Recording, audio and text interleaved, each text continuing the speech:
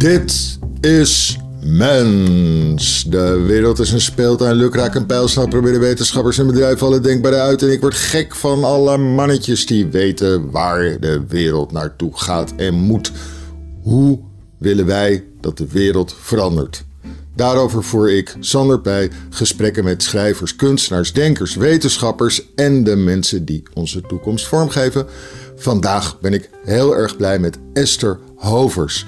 Esther is kunstenaar en heeft echt super interessante projecten gedaan, waaronder het meest opvallende een paar jaar geleden was dat False Positives, dat in de New York Times ook stond. Esther Hovers, ben je er? Ja. Wat fijn, dankjewel dat je met ons wilt praten. Ik bedacht, waar gaan we in hemelsnaam beginnen? Je doet op dit moment heel erg interessante projecten. Je hebt een algemene houding tegenover techniek. En we hebben dat prachtige project dat ik zag, False Positives. Zullen we daar gewoon eens eventjes mee beginnen? False Positives? Ja, dat is goed. Ja? Ik vond het zo mooi. Nou, kun je het zelf beschrijven? Dat is beter. Nou, het is ook wel een goed punt om te beginnen, want het was ook een beetje het punt waar ik begon met dit project. Met mijn afstuderen, alweer 6 jaar geleden. En afstuderen van wat? Van waar? Fotografie in Den Haag. In Den Haag? Op de Kunstacademie. En ik studeerde documentaire fotografie en maakte eigenlijk al bijna alleen maar werk over de publieke ruimte. Ja, ik ben heel erg geïnteresseerd in de stad eigenlijk en hoe we de stad kunnen fotograferen. En dat leidde mij ertoe dat ik een project ging maken over kunstmatig intelligente camera's. En hoe die eigenlijk kijken naar bewegingspatronen. En het is een project waarbij ik mensen heb geïnterviewd die werken aan zulke soort systemen. En daarbij heb ik eigenlijk heel erg gekeken naar hoe ik dat in beeld kon brengen. Ja, ja. Ja, als je het hebt over een soort van afwijkende houdingen en afwijkend gedrag, wat is dat dan? Dus daar heb ik eigenlijk uit die interviews kwamen een soort van 8 meest belangrijke anomalieën naar voren. Dus anomalieën in houding en gedrag die zouden kunnen wijzen op iets dat voorafgaat aan crimineel gedrag. Dat is natuurlijk nogal vaag, maar daar had ik wel iets te pakken waarbij ik dacht, dat kan ik laten zien. Dus toen ben ik uit een soort van vogelperspectief allemaal straatscènes gaan fotograferen waarin je die afwijkingen zou kunnen zien of niet. Ja, en dat heeft echt waanzinnig interessante foto's opgeleverd. Echt om 2 redenen. De eerste reden die ik ook had is, ze zijn zo mooi. Dus het is dus een heel interessant inhoudelijk kunstproject. Maar ik had ook een esthetische ervaring met het kijken naar de foto's. Dat vond ik ook heel bijzonder. Maar verder, je ziet dus gewoon een straatscène, bijvoorbeeld ergens een trap buiten, waarvan je denkt van dat is in de buurt van een station of zoiets. En dan zie je absoluut niet zeker wat er raar is. Maar er is wel iets raars. Ja, ik heb de foto's allemaal in Brussel gemaakt. En het zijn allemaal een soort van gelaagde foto's, omdat ik met een vast kader heb gewerkt. Dus vanaf statief eigenlijk gedurende een uur ongeveer steeds 1 plek fotografeerde. En daar dus mensen fotografeerde die daar op dat moment waren. Ja. Maar dat gaf me ook de mogelijkheid om zelf, het beeld in te lopen en met mensen te gaan praten. Ik vond het belangrijk dat zij wisten dat ik hem fotografeerde, omdat het een soort van kritiek is op surveillance. Ja. Maar die foto's van al die mensen ben ik over elkaar heen gaan leggen, waardoor je dus allemaal mensen ziet die daar waren, maar niet per se op hetzelfde moment. En daardoor ziet het er misschien een beetje, net een beetje gek uit. Ja, en er is dus altijd iemand of meer die iets doen dat opvallend is of dat zo'n anomalie betreft. Ja, hoewel ik dat juist heel erg in het midden wil laten. Tuurlijk heb ik met opzet geprobeerd om die anomalie in dat beeld te krijgen. Maar als jij me bijvoorbeeld zou vragen, laat zien in deze foto, vertel me wat is hier de anomalie? Nee, dat ga ik niet doen. Het gaat me juist veel meer om dat grijze gebied. Omdat ik veel meer wilde kijken van hoe breng je die vraag in beeld van wat is dan afwijkend? Wat is normaal? En wie bepaalt dat? Precies. Nou ja, dat is heel simpel volgens die types die je hebt geïnterviewd. Wat is normaal is wat volgens de data geen bedreigend gevolg heeft. En wat en abnormaal is wat de data zeggen. Ja, dus er zit een hele menselijke hand in eigenlijk. Ja. Omdat wij toch kiezen welke data dat is. Ja. Maar kiezen wij dat? Of is het gewoon dat alle keren dat er iets ergs is gebeurd ergens, vervolgens wordt bekeken naar alles wat er van tevoren getoond werd? Of... Ja, dat vind ik ook heel interessant. Omdat je dan dus eigenlijk soort van kijkt naar wat er al gebeurd is als voorspeller van wat er gaat gebeuren. En we daardoor ook systemen hebben die context niet goed kunnen herkennen. Als je een marktplein fotografeert, of juist eigenlijk een plein, dat normaal heel rustig is. En opeens is er een soort van festival, wat nu een beetje lastig zou zijn. Maar ja, dan gaan er natuurlijk allemaal alarmbellen rinkelen. Ja. Ben jij nou zelf ook anders gaan kijken als je in de openbare ruimte was en je wist dat er een camera op je gericht kon zijn? Nou, wel als fotograaf. Want toen ik het project maakte, toen viel me juist heel erg op dat je als fotograaf best wel snel verdacht bent. Oh. Of als kunstenaar, omdat ik dus heel lang op één plek bleef om iets te maken. En dat eigenlijk ook weer een anomalie is waar ik naar op zoek was. Dus ik had soms ook dat als ik volgens mij een van de beelden die ik heb gemaakt, dat is voor een grote bank. En op een gegeven moment kwam daar wel iemand naar buiten om te vragen wat ik daar eigenlijk aan het doen was. Maar dan is kunst vaak weer een heel goed antwoord. Als je dan zegt van ja, ik ben kunstenaar, dan snappen ze een soort van waarom je gek bent. Een kunstenaar mag een beetje buiten de dagelijkse gang van zaken staan. Ja, dan mag het. Oké, wat grappig. Heb je er wel eens, had je er mooie reacties op deze fotoreeks of dit project? Ja, eigenlijk veel meer dan ik had verwacht. Het is het is echt al een paar jaar geleden dat ik dit maakte en ik laat het nog steeds zien. Dat had ik eigenlijk niet verwacht. Omdat het ook nu, denk ik, nu we in een periode zitten waar je ook weer na gaat denken over hoe je op straat beweegt en in verhouding tot andere mensen, dat het nu ook weer een andere laag krijgt. Dus dat is zelf ook wel leuk om te zien hoe het werk ook een beetje weer op andere dingen inspeelt, zeg maar. En wat krijg je uit de manier waarop erop gereageerd wordt en waarop mensen erover schrijven of mensen ook tegen jou iets zeggen?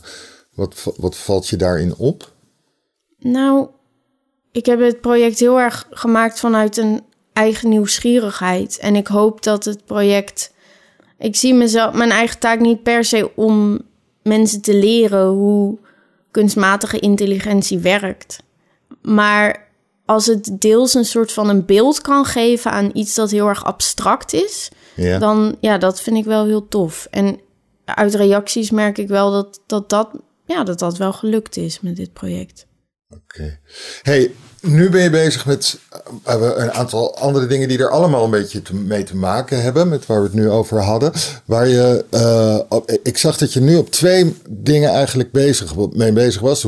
Eén project dat noem je Windows 2020, een ander noem je Audio Derives, of zeg ik dat verkeerd? Derives, dat is van Guy Debord. Ja. Precies. Ja. En je hebt ook daartussendoor nog iets gemaakt over de traveling salesman. Ja. Kun je daar eerst iets over zeggen? Want dat is eigenlijk wat je na False Positives eerst bent gaan doen. En dat vond ik ook zo'n absurd raar project. Ik bedoel, dit is een positieve kwalificatie. Dankjewel. Traveling Salesman is een project ook over de publieke ruimte en hoe we daar doorheen bewegen. Ja. En ik heb het gemaakt tijdens 2 residencies of 2 verblijven in New York. En ik wilde iets doen ook weer met straatfotografie. En vooral met het grid in New York vond ik heel interessant. En toen ben ik eigenlijk gaan kijken naar het traveling salesman probleem. Is eigenlijk het handelsreizigersprobleem gaat over een hele simpele vraag. Als je naar een x-aantal plekken wil of steden wil als handelsreiziger en je wil beginnen en eindigen op dezelfde plek, wat is dan de snelste route? Ja.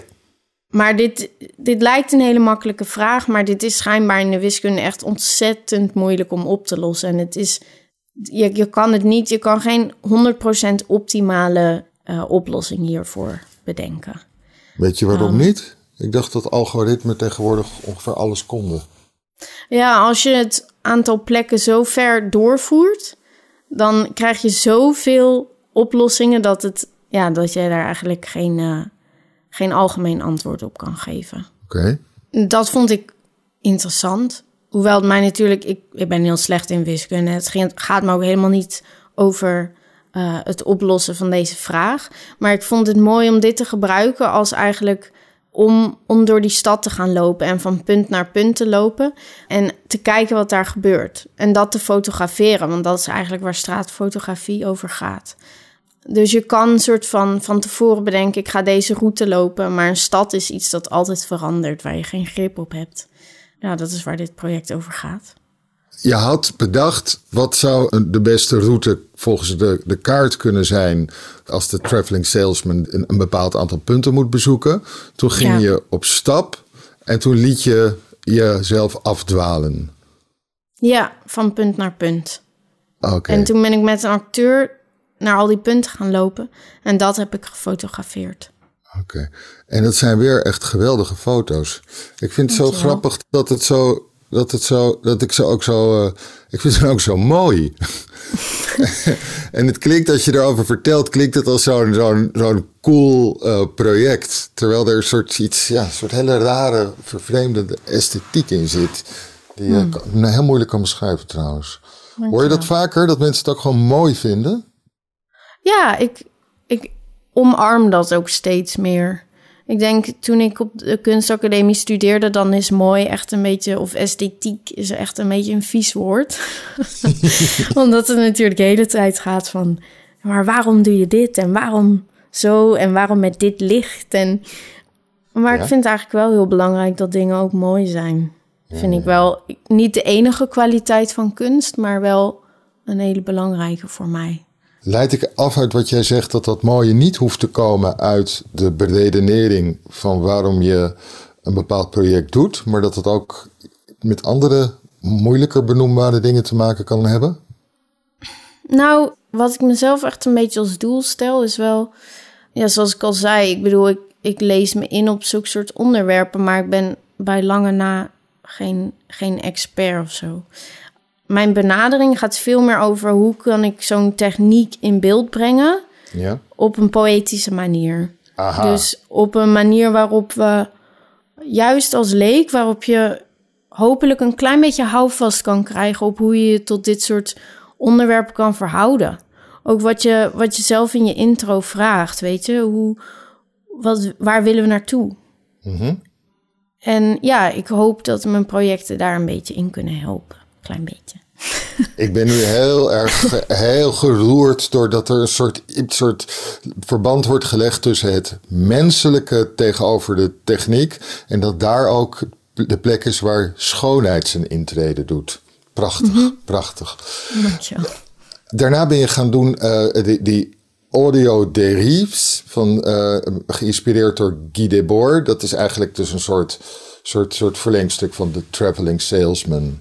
Ja. Mm-hmm. Ja, dat is heel anders, want ik ben natuurlijk fotograaf. Maar dit audio dérives is een audioproject. Aha. Ja, eigenlijk via een soort van, per toeval kreeg ik de vraag om werk te maken voor een expositie over wandelen. Een groepsexpositie in het Amstelpark bij Zone to Source in Amsterdam. En dat begon eigenlijk met de vraag om een performance te maken. En toen dacht ik, ik bedoel, als iemand je vraagt om een project te maken, is het altijd de moeite waard om daarover na te denken. Ja. Maar ik dacht wel, ik ben echt geen performer. En toen dacht ik, oké, wat voor vorm zou dat wel aan kunnen nemen die voor mij toch logisch is? En dat begint wel bij het vertellen van een verhaal. Iets dat je ook in audio kan. Dus dit is een project waarbij je als bezoeker eigenlijk een wandelaar bent en je krijgt een koptelefoon. Met een stem loop je dan een vaste route, waarbij je naar die omgeving kijkt en hopelijk aangezet wordt om anders naar die omgeving te kijken. Waarom is wandelen zo, al voordat er een quarantaine en lockdown was, waarom is wandelen opeens zo populair of hip? Of wordt er zoveel, laat ik het zo zeggen, wordt er zoveel over geschreven sinds een jaar of 2, 3? Weet je dat? Los van de lockdown. Ja. Dat Rebecca Solnit met essays over wandelen. En dat kwam overal terug. Ja, wat ik geleerd heb in het maken van het project is dat je hersenen, de hippocampus, het gedeelte van je hersenen, dat zeg maar verbanden legt tussen, moet ik het even goed zeggen, tussen herinnering en associatie eigenlijk, aan herinnering, dat groeit terwijl je wandelt of dat wordt groter. Dus het heeft een heel positief effect op je hersenen om te wandelen. En ik denk misschien omdat steeds meer mensen in steden wonen, dat je toch iets zoekt om verbaasd te worden.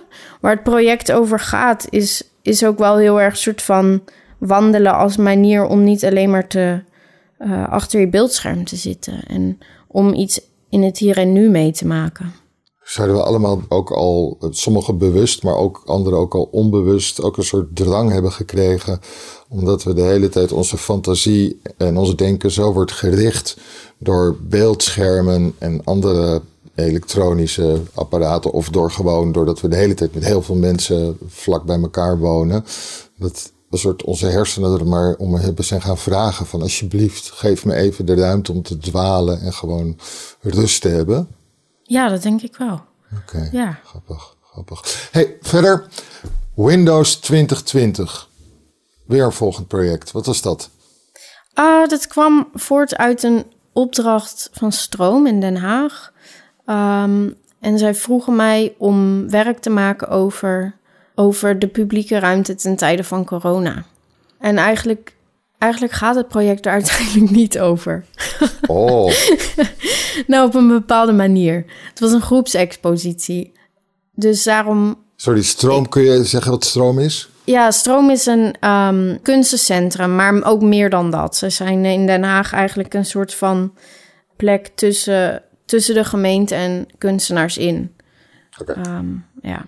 Nou, groepsexpositie en jij deed Windows. Ja, en ik heb collages gemaakt waarin ik gebruik heb gemaakt van het gemeentearchief. Of de collectie van het gemeentearchief en allemaal mensen in Den Haag tussen nu en 150 jaar geleden in collages naast mensen nu ben gaan zetten. Omdat ik dacht, ja, als je na gaat denken over... Het klinkt dan heel erg, juist heel neerslachtig om te zeggen, oké, heden en verleden naast elkaar. En eigenlijk zijn we een soort van bewoner van een stad die een tijdje gebruik maakt van die stad en die stad een tijdje leent. En het is misschien heel neerslachtig, maar ik vond het juist ook wel, bedoel het positiever, als in het heden en verleden staan naast elkaar. En dit is ook iets dat weer voorbij gaat. Ja, het zou mooier zijn. Corona ook. Ja. Nee, het zou ook mooi zijn dat je niet hoeft te zeggen mensen die stad voor een tijd lenen, maar mensen die stad voor een tijd verzorgen. Ja, dat is ook wel mooi om dat te zeggen. Ja, maar ik weet niet of het wel zo is. Ja. Het is meer dat ze hem gebruiken voor een tijdje. Ja. En wat heb je gedaan? Je hebt wat voor soort beelden werden dat? Ja, ik heb collages gemaakt op soort van polyester en allemaal transparant materiaal. En die lagen allemaal over elkaar heen gelegd. Ja. En ook weer op ramen geplakt. Dus je ziet eigenlijk een soort van silhouetten van mensen op ramen tegen de achtergrond van de stad. Ja, eigenlijk zie je een soort van een stad wordt ook bewoond door de geesten van al die mensen die er ooit hebben gewoond. Ja. Daar moest ik een beetje aan denken toen ik het zag. Oké. Ja. Weer heel mooi trouwens. Ja, je zegt dankjewel, maar eigenlijk is het dus volgens de docenten op de academie bijna een belediging. Als ik dat zeg. Nou, dat weet ik ook niet. Was je bezig met een nieuw project. Daar was ik ook heel erg benieuwd naar. En dat gaat over het Right to be Forgotten. Ja. Wat is dat Right to be Forgotten? Ja, het gaat eigenlijk over... Het is een Europese wet. Ja. waar mensen aanspraak op kunnen maken als je het gevoel hebt dat er gegevens van jou te vinden zijn op Google, die je eigenlijk belemmeren in je dagelijks leven, die niet meer relevant zijn. Dan kun je eigenlijk vragen of die weggehaald kunnen worden. Maar dan er zijn mensen die daar een rechtszaak voor aangespand hebben en die dan in hun gelijk gesteld worden en hun gegevens worden dan niet weggehaald, maar de verwijzing op Google wordt weggehaald. Ja, want je kan niet zomaar iets weghalen als ik op een eigen website of op mijn eigen, op de Vrij Nederland website. Er kan niet zomaar iets van weggehaald worden. Nee. Dus er kan wel eerder iets weggehaald worden van een verwijzing. Dus als op Vrij Nederland iets staat dat iemand onwelgevallig is, dan kan diegene daar je hebt inderdaad voor de journalistiek en zo, kan diegene stappen in het uiterste geval naar de rechter. Ja. Maar als die rechter dan geen gelijk geeft, dan kan de klager toch ook nog naar Google stappen. Ja. En dan Google gaan ze dan eerst naar Google of moeten ze meteen naar de rechter? Nee, eerst naar Google. Eerst naar Google. En Google kan dan zelf beslissen, we halen dat weg. Ja. Gebeurt dat veel? Ja, het schijnt, ik weet nu niet wat de aantallen zijn, maar het groeit heel erg. Ja. Volgens mij was het eerste geval, nog niet eens heel lang geleden. Het eerste geval was een Spaanse man wiens bedrijf failliet was gegaan. Ik denk, zo'n 25 jaar geleden. Ja. En hij had, dat lag voor hem echt in het verleden. Het ging nu allemaal helemaal goed, ook zakelijk gezien. Maar als mensen hem googelden, dan zagen ze nog steeds van alles over zijn faillissement. Ja. Dat was eigenlijk de eerste zaak die hierover ging. Ja, dat klinkt natuurlijk eigenlijk allemaal heel theoretisch en heel zakelijk. Zo beginnen eigenlijk bijna al mijn projecten. En dan worden ze mooi. Ik hoop het. Maar ik wil nog heel even er weer over weten. Want dat The Right to be Forgotten, wat intrigeert je daarin? Waarom? Ik zie Google in die zin. En Google is dan een soort van exemplarisch. Maar het internet is eigenlijk een soort van enorm groeiend archief. Dat niets vergeet. Ja. En voor mij gaat het niet over een specifiek voorbeeld als zo iemand in zijn faillissement. Maar het gaat veel meer over de vraag hoe we met zo'n archief om willen gaan. Ja. Een soort van analoog archief wordt gecureerd. Of er is iemand die daar naar kijkt van je zet dat op een bepaalde manier in context. Met het internet doen we dat eigenlijk niet. En ik vind het interessant dat ik denk, we waren allemaal op zoek naar een soort van 15 minutes of fame. En nu gaan we naar een tijd waarin we juist vergeten willen worden. Ja, je kan je ook. Je kan je dus ook nog voorstellen dat het heel goed is om een aantal dingen nooit meer te vergeten. Ja, dat is ook zo. Dus ik geloof dat ook heel vaak dat die wet of die regeling van Google ook heel veel wordt misbruikt. Ja, dat vind ik juist interessant. Ja. Want dingen zijn niet zo zwart-wit, inderdaad. Precies. Dus die twee kanten, die zijn. Daarom is een soort van de vraag tussen wie bepaalt wat dan weggehaald mag worden en wat niet. Ja. En wat is dan het algemeen belang? Tot bepaalde informatie moet daar belangrijker in zijn dan individueel belang. Maar wie bepaalt dan, zeg maar, welke kant de schaal ophangt? Ja. Wat ga je ermee doen? Ik ga een serie portretten maken.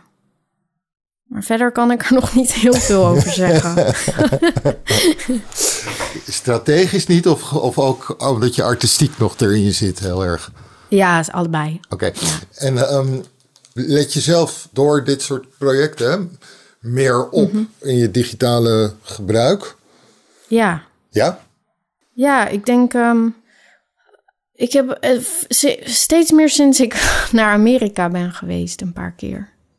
En als je daar dan door de douane heen gaat en ze allemaal vragen aan je gaan stellen, dan ga je opeens veel meer nadenken over wat je eigenlijk allemaal verzamelt aan digitale footprint, zeg maar. Ja. En weet je nog dat je zelf voor het eerst een smartphone kreeg? Ja. Hoe oud was je ongeveer? Ja, 19, zoiets. Zoiets. Ja. En ging je er achteraf gezien, kan je een beetje jezelf terugkijkend zien hoe je daar langzaam dat een deel van je leven werd? Ja. Ja? Ja, en ook dat ik niet nadacht over... Ja, net zoals iedereen die terms en conditions en zo, dat accepteer je gelijk. Ja. Ja. Ja. En wat ging je het meeste gebruiken op je smartphone? Social media. Facebook. Instagram. En nu? Nou, ik heb geen Gmail meer. Dat was ook wel een stap. Ja, nu denk ik er wel anders over na. Ja. En vooral eigenlijk heel erg... Ik heb ook een project gehad waar we het niet over gehad hebben... maar dat heel erg gaat over de bewegingsvrijheid van de Schengenzone. Nou, nu natuurlijk niet zo. Maar het feit dat we... Misschien haal ik er nu iets veel te groots bij, maar... Kom maar op. We hebben de vrijheid om naar zoveel landen toe te gaan. En de meeste mensen hebben een paspoort dat veel moeilijker maakt. En dan moet je ook nog eens heel goed nagaan denken over... wat er digitaal over jou te vinden is... dat jou zou kunnen belemmeren in dat vrije bewegen. Ja. Maar ik heb een tweelingzus en zij is met een Egyptische man getrouwd. Ja. En als ik zie hoe moeilijk het is voor mensen zonder Europees paspoort om te reizen... Ja, dat is misschien niet een heel logisch verband om te denken over je digitale footprint en dan dat te koppelen aan reizen. Maar voor mij liggen die heel dicht bij elkaar. Ja. Maar het werkt ook steeds meer zo, hè? Dat bij douanes en zeker bij vreemdelingendienst en alles, bij die je zou ook gewoon gaan kijken van, heb je een Facebookpagina? Hoe ziet die eruit? Ja, zeker, ja. Dat project, wat was dat? Hoe ging dat? Dat is een project. Ik heb eigenlijk portretten en stillevens gefotografeerd van wat je zou kunnen noemen de Erasmus-generatie. Dus jongeren die zijn geboren in de vrijheid van de Schengenzone. Ja. Zo van, dat je opgroeit met die vrijheid. Dat je niet nadenkt over wat is een visum. Die vraag, wat is een visum, ben ik eigenlijk gaan stellen aan jongeren in die generatie.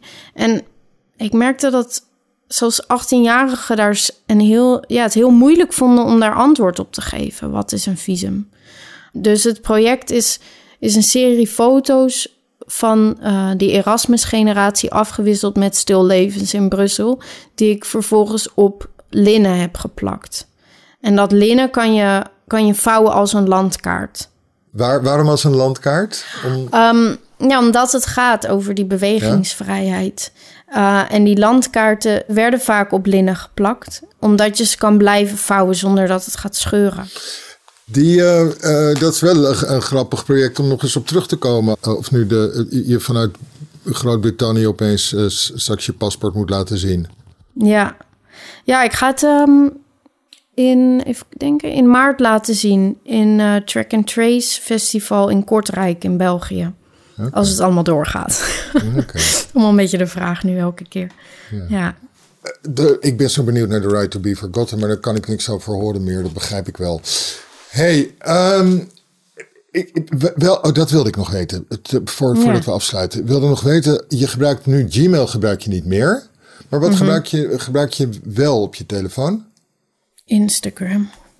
Doe je dat veel? Ja. Maar ook voor werk hoor. Ja. Vind je het erg? Ja, hè? Ja. Ja. Waarom? Omdat ik gewoon niet goed weet wat er nou allemaal van blijft. En wat er over me verzameld wordt. En dat is waarom ik werk wil maken, is dat niet weten wat er met die informatie gebeurt. Esther, heel erg bedankt. Ik hoop nog heel veel dingen van je te mogen zien. En al heel snel hoop ik over de Right to be Forgotten. Je zei net, één tentoonstelling kwam er aan in België. In Kortrijk. En wanneer is dat? 13 maart begint dat. Track and Trace Festival in Kortrijk. Track and Trace Festival in Kortrijk. Een mooie stip aan de horizon. Ja, zeker. Je kan op jouw website, neem ik aan, ook dat soort dingen zien. Ja, zeker weten. En op Instagram. Ja. Hoe heet de website? Estherhovers.com. En ja. Ik raad zeker aan om even te gaan kijken, want het ziet er echt geweldig uit. Esther. Dankjewel, Sander. Esther, heel erg bedankt dat je bij ons wilde aanschuiven. Jij bedankt.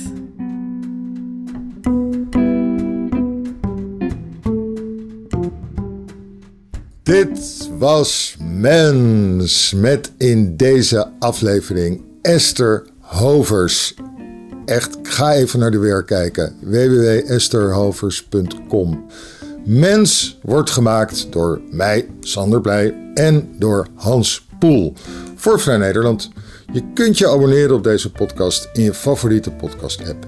Dan verschijnt er als vanzelf elke 2 weken een nieuwe aflevering van ons. Ook help je ons door een beoordeling of een review op Mens te geven in je podcast-app. Dan weten meer mensen de gesprekken van Mens te vinden. Voor onze trouwe luisteraars hebben we ook een speciale aanbieding. Een half jaar Vrij Nederland online voor maar €15. Kijk voor die aanbieding op vn.nl/podcast. vn.nl/podcast. Bedankt voor het luisteren en tot de volgende Mens.